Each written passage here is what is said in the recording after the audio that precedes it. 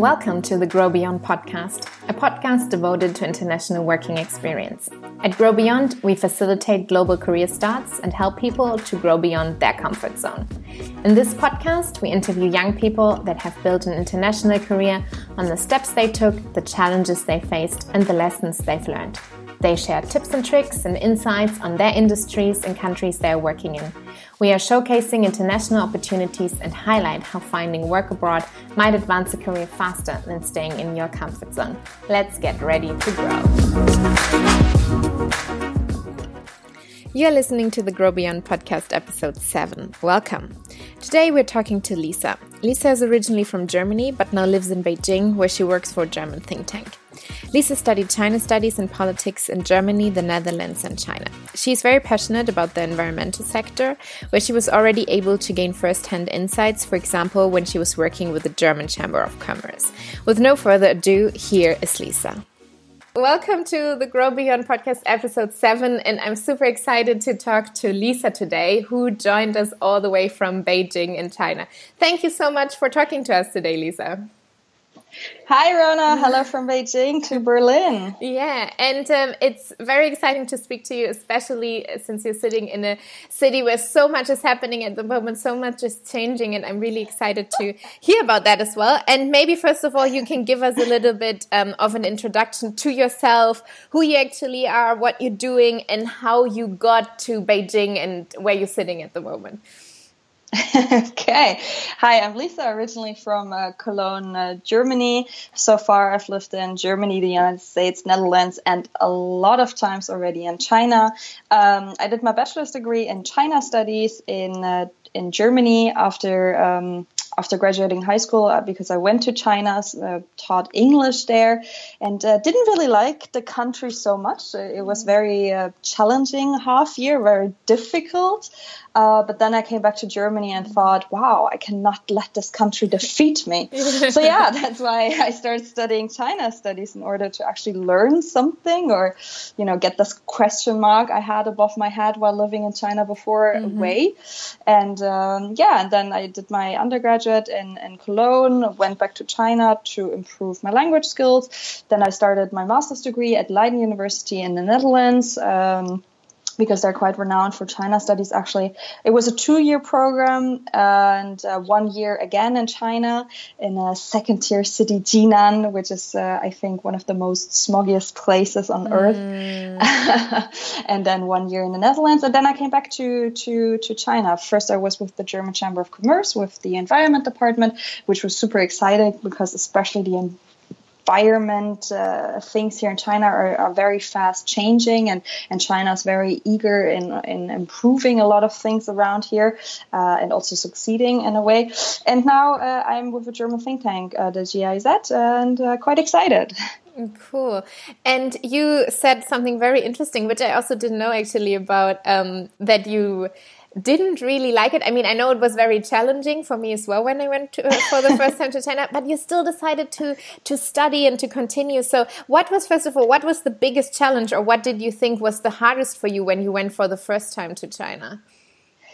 Well, I think the hardest obviously was the language barrier, because the language barrier still now, almost 10 years after the first time I've been to China, is still very, very high, and still a daily struggle and a daily challenge, even though now my Chinese is actually on a quite okayish level. Back then, the language barrier, and also things here, they're different things.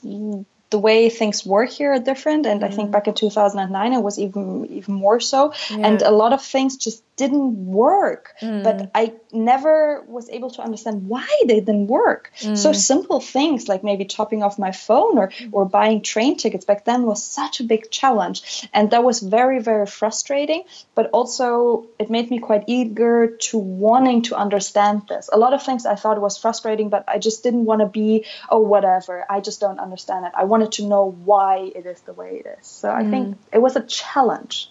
And how do you think, did it change you a lot? Like, if you look back to Lisa in 2009 and now, like, how did that experience also change you? Do you have a take on that? I don't really know. I think in a way it makes you a bit more open-minded and makes you more willingly to listen to other people, because in order to really understand, you have to listen. And I think this is a very important lesson a lot of people still have to learn, sadly. Yeah, I think listening was quite important, and it was a challenge, yeah.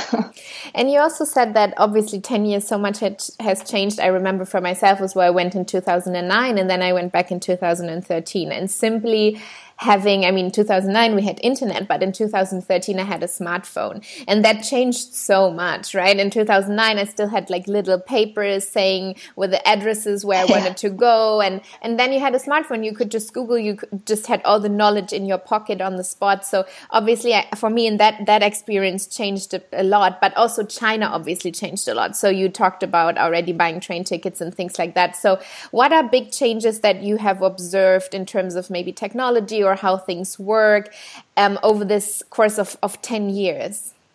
It's not just 10 years, just comparing. I went, during my master's degree, I went to China beginning of 2016. Now it's beginning of 2018. And just in this, not even 2 years course of time, so many things have changed. At the beginning of 2016, of course, using your mobile phone for payment was quite popular, and having bike sharing around, a little bit, tiny bit in here. But now I cannot walk out of my door and not not almost fall over a shared bike, because there's so many around here. And it's not just shared bikes; it's shared umbrellas or basically anything. And also with the mobile payment here, the people don't even want cash anymore. Even the little fruit lady who only has a stall on the street, she rather takes a mobile payment than actual cash. So in this regard, it's very, very changing. Of course, the size of the city, the prices have changed as well. But I remember in 2009, we had some parts of town we would never go to because they seemed so far away. One of them was Guomao, where the CCTV building is at. Now I'm ready to move there because it's such a convenient location and such a nice neighborhood, actually. But back then, there was nothing there. The subway system changed like crazy. But also the pollution, for example. Last year we had a lot of smog. We had 2 apocalypses, so the smog was so heavy that no transportation was possible, no flights, no train, no car rides. And this winter we had blue sky and sunny days every day for the whole winter time so far. So yeah, it's China's full of surprises. So many interesting things to talk about. I'm trying to take some notes to remember all the questions that came up. So, first of all, sitting here in Germany, which feels like 50 years from now where you are, like it's talking to someone far away in the future. So you talk about these mobile payments and the sharing economy. So 2 very interesting topics. So maybe first on the sharing. I mean, we also have bike sharing, car sharing here, but you talk about sharing umbrellas and sharing everything. How does this work, or how can you elaborate on that a little bit more? It's quite simple. Here in China, they have 2, they call it super apps. And with these apps, basically, you can do anything. You can do the mobile payment. You can chat with friends. You can send money, transfer money. You can buy takeout. You can do anything with these apps. And basically, the sharing, no matter whether it's umbrellas or bikes or anything, is always the same. You scan a QR code, and then a lock opens. And then you're registered, and then you bring it back, close the lock, and then unlock on your phone. That's it. I think one of the reasons why the sharing economy here is much more, like easygoing if it comes to trying out things, like sharing umbrellas. I think in Germany, people would laugh at you if you come in with this idea. But I think here the startup situation is easier to establish startups. And I think that's really where it drives from. Also, the sharing bike, for example, it was students who established this at their campus here in Beijing, actually. And they were so successful, and now they're millionaires. Yeah.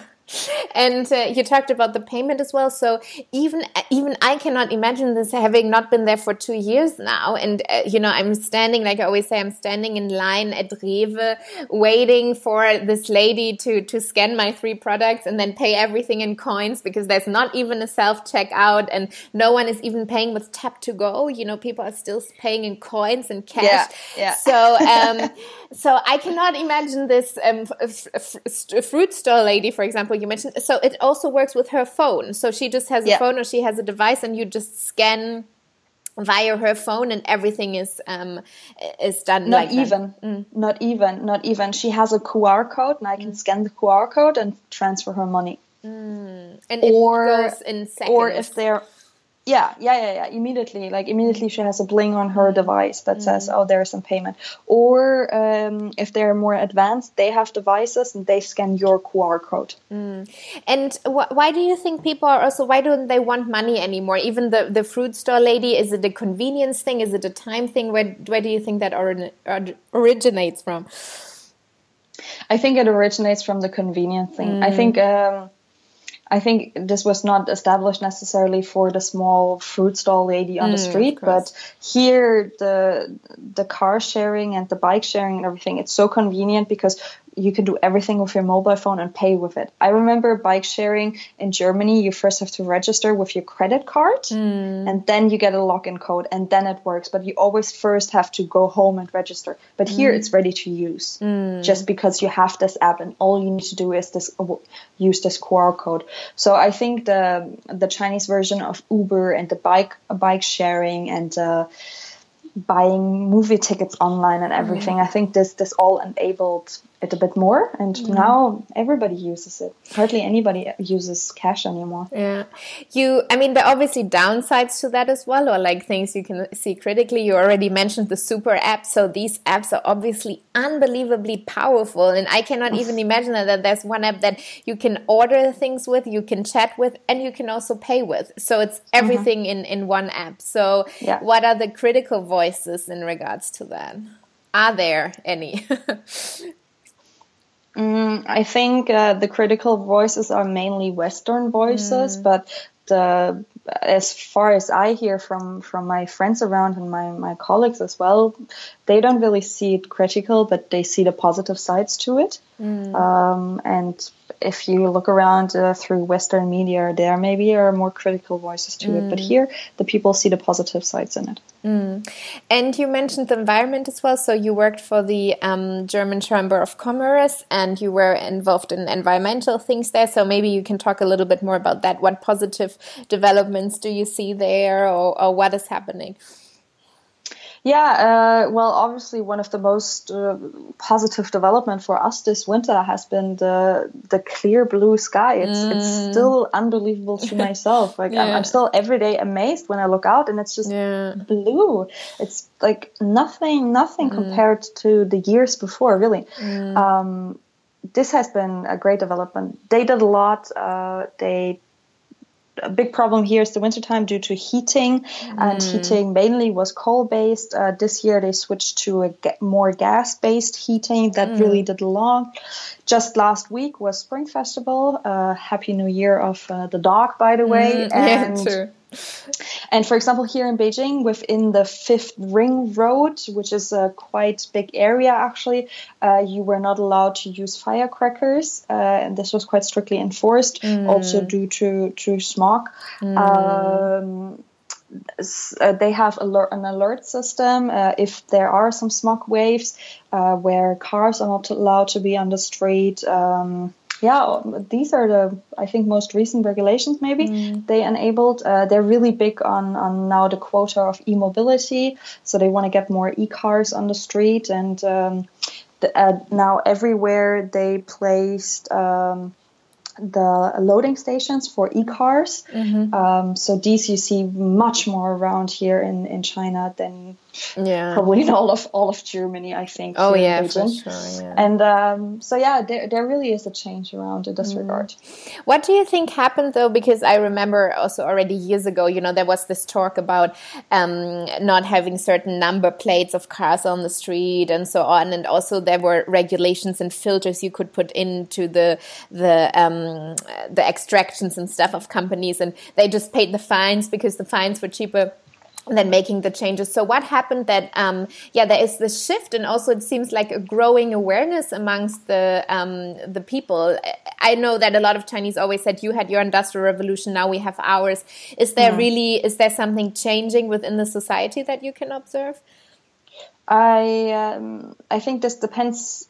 Yes, the clear answer here would definitely be yes. I think you can clearly see a change within society, and I think this change is most visible in the big first-tier cities, so Beijing, Shanghai, Shenzhen, maybe as well, and then goes slower and slower into the countryside. So, for example, in Jinan, we had an AQI of I think 600 outside, and a colleague was not wearing a mask, and he was like, "I have strong Chinese lungs, I don't need to wear a mask." So I mean, there obviously the awareness was still quite low, but here in Beijing, people more and more have filters. They have the stations in order to check the air quality. Our office, for example, has filters everywhere and the stations to check to monitor the air quality. You see more people with a mask around, and I feel that more people are complaining about it. And I mean, the thing about smog is you can see it, and that's, I mean, like, and you can really taste it as well, and you can feel it, smell it. Yeah. Very true, very true. And you feel it, like you cough and you feel like you smoked a lot, even though you didn't. Like, you can really immediately actually feel the negative effects on your body. And I mean, not just I feel it, but the population around. And I think there is a changing awareness. No, that's really good news. I'm happy to hear that, because it's such a beautiful city as well, Beijing, you know, and it makes and breaks everything with the smog, you know, if I'm thinking blue skies and sunshine and then, you know, these terrible smog clouds hanging over it. So I'm happy that you're there now and you can report this change. And going back a little bit to the career path and working internationally, thank you so much for sharing these very interesting insights on what is happening on the other side of the globe.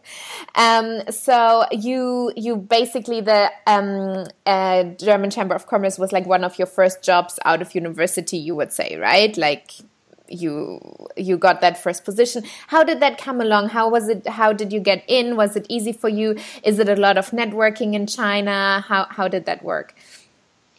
Well, I just simply applied, and I guess I was lucky to get that internship. And I think a big lesson there was try. Just try. Nothing is eaten as hot as they cook it, a German saying goes, and I think this holds a lot of truth in it.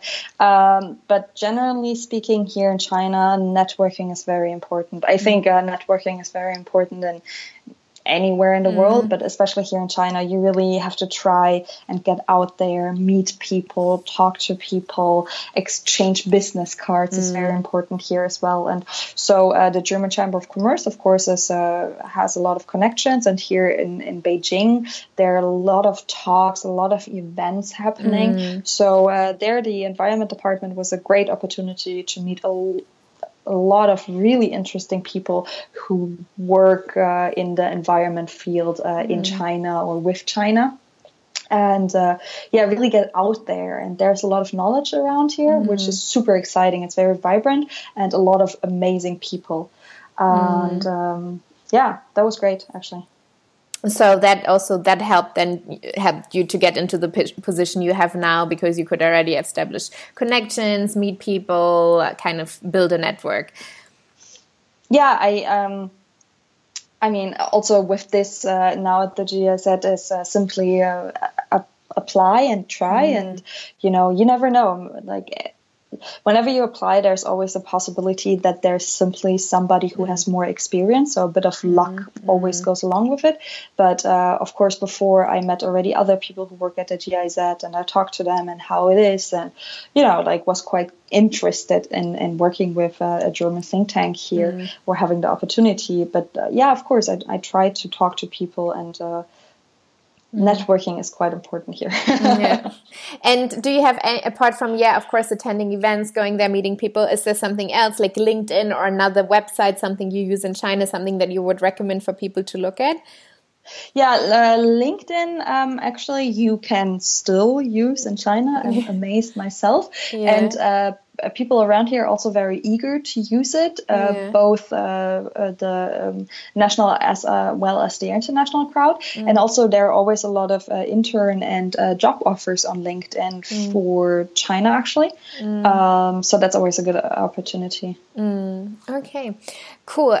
So meeting people, getting out there, putting yourself out there, yeah, I think is obviously important everywhere, but in China, I think also with the business cards and all that kind of connection building, probably even more. What do you think, like for young people listening, what do you think, what are exciting opportunities right now in Beijing or in China? Maybe you talked about startups as well. It's much easier. Like, is there something where you think, talking to like a 20-year-old, for example, that is something you think is really interesting to look at the moment? I think doing an internship in China is definitely worth considering. Talking to a 20-year-old now, I would definitely suggest that. But also maybe simply just coming here to study seems like a good opportunity, because it's a whole different perspective on how university works. Yeah. And as I said, a great thing here about Beijing is that there are so many events and so many interesting things, actually, which are for free, and you can just simply attend or participate. There are a lot of think tanks and organizations, of course, who now work, or like not just now, but for a long time already, work in China, and especially the environment sector is very vibrant at the moment. I think there are a lot of opportunities for young people, but at the same time, I also have to admit that getting a junior position here in China is kind of tough. And that's because there are, for foreigners, not that many junior positions out there. There are a lot of teaching positions out there still, but actual junior positions is a little bit difficult due to visa regulations. Yeah. And you even speak Chinese, right? So, I mean, if you don't speak Chinese, I imagine it's even more difficult. But I like, of course, like the better your Chinese is, I think the better are your chances of getting something here, because speaking fluent Chinese and another European language especially is a big asset, of course. Okay, so just two final questions. It's so interesting. I can talk to you forever, but I want to keep this short. So just two quick questions. So one, I don't know if this is possible in a few words, but can you give us a take or a glimpse of what you did in your work for the German Chamber of Commerce and now for the GIZ? Like, kind of, what is your daily task, or what do you do? Do you do a lot of research? Do you write articles? Is there some way to sum it up? What you're doing, like what your tasks include? It is a lot of research. The environment department of the German Chamber, they release a magazine, and I also helped with that, and researched for the articles, and was in charge of that. It was quite exciting. And also they always have business delegations, and during my time at the chamber, we had one about the biogas sector. I've never came across about thinking of biogas, I have to be honest, but it's actually a very, very interesting field, and so that was super interesting. I learned a lot there. With business delegations, writing newsletter, gathering informations about China, these kind of things. It's a lot of research. Okay. And then finally, to finish off, maybe we already talked about the 20-year-old, kind of what opportunities there are, or what you would say, but is there also some useful advice that you would give now yourself, your 20-year-old self, looking back, something you would have done differently, or something you would exactly do the same way again, especially in this context of like being abroad as well, going abroad? What recommendation would you give yourself? I think what I would have done again is splitting up my studies between actually staying in my home country and moving abroad, because I think it's important to see both sides, also maybe for later life, to understand, your own country as well as abroad. I think that was quite important. Also for the language, of course. What I would tell my 20-year-old self: do more internships while you're still a student and start early. And also always to remember that nobody is born with an amazing CV, but everybody builds up an amazing CV. And if you look at the people who are now in your dream position, they all started at this very small organization, 6-week internship very early, and they build up. It's every step by step by step. And I think it's quite important to remember this eventually. That's true. And now I had one more question popping up in my head, because I was wondering, how much, is it expensive to study in China? I thought about this earlier. You mentioned that it's a good idea as well to go and study there. Is it expensive, or are there differences between public, private? How is that? Yeah. Well, studying in China, they do have tuition fees here, which can be actually quite high. A friend of mine just told me about Shanghai University. I think, let me not lie, 16,000 euros a year. But the Chinese government gives a lot of scholarships, and those scholarships, they cover your tuition fee as well as living allowance and housing. So actually that makes it quite cheap to study here in China. The DAAD, for example, helps you with these kind of scholarships, and they also have really exciting programs where you can do an internship in China and do language, for example, just as advice. So technically it would be expensive, but actually it's not. Okay. And you can also get, as a foreigner, you can also have access to these scholarships, like you just said, through the DAAD, for example. Yeah, these are explicitly for foreigners. Okay, wonderful. Yeah. Well, thank you so much giving us an insight on what's happening on the other side of the globe. I think some of us, especially for people sitting and listening in Germany, maybe it sounds very futuristic. So I'm very excited now to come to China and share an umbrella through apps as well. So that sounds very interesting. And thank you so much for sharing your insights. And we will see what feedback we get as well. Maybe more questions come up from people listening as well. And then I'm excited to touch base with you again. Thank you so much. Yeah, looking forward to it, Rona. Thank you. Thank you so much. Bye-bye.